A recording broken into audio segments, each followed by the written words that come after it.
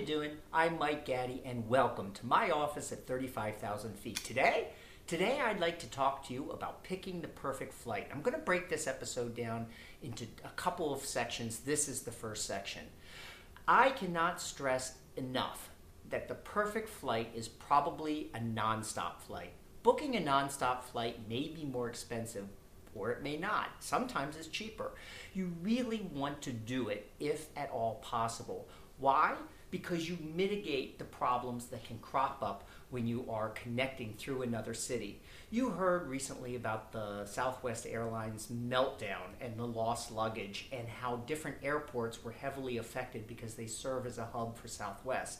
Well, if you are avoiding those cities altogether during a time of crisis, then the chances are your luggage is not going to fall into that mass trap. So book a nonstop flight. If a nonstop flight is impossible, book a direct flight. A direct flight may land in a particular city. You don't get off the plane and you go on to your final destination.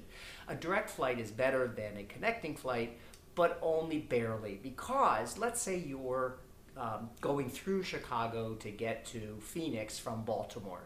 Well, the chances of there being winter weather in Chicago, chances are pretty strong. So pay attention even to those connecting flights and travel through cities which are less likely to have weather-related problems. So if you're going to Phoenix from Baltimore, maybe connect or go through, if you have to land somewhere, go through, say, New Orleans or Houston or someplace that is less likely to have severe winter weather.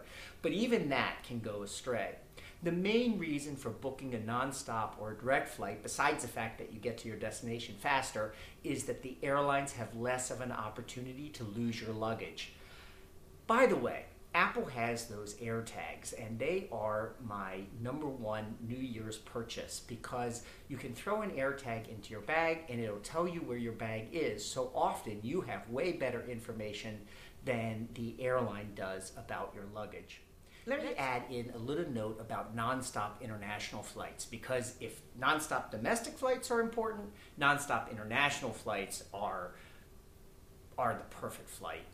Even if you have to fly to another city in the United States on a separate airline in order to get a nonstop overseas or transatlantic flight from, say, Washington Dulles to Brussels, it is worth it. It is worth it even to go in a day ahead. Why? Because when you book a connecting flight through an international destination, you have to go through customs wherever you first land, and you have to recheck your baggage. While this process is fairly seamless, it's also a huge headache and where most luggage goes astray. Also, the lines right now internationally to get through customs are unbelievable. We were in Brussels prior to the Thanksgiving holiday, and on our way home, we waited in line for almost 2 hours to get through customs, and that's one of the better cities. There were people in the line trying to jump the line in order to make their flight. It caused quite the kerfluffle, and they brought in security to nail things down and keep things running smoothly. So the more you can avoid customs, the better. So definitely for an international flight, really consider all kinds of alternatives, including your airport that you're flying out from, in order to make that international flight a nonstop and not a connecting flight. I can't stress it enough.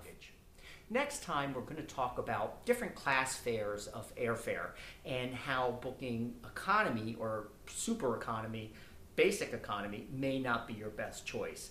So I'll see you next time on my office at 35,000 feet. I'll talk to you soon.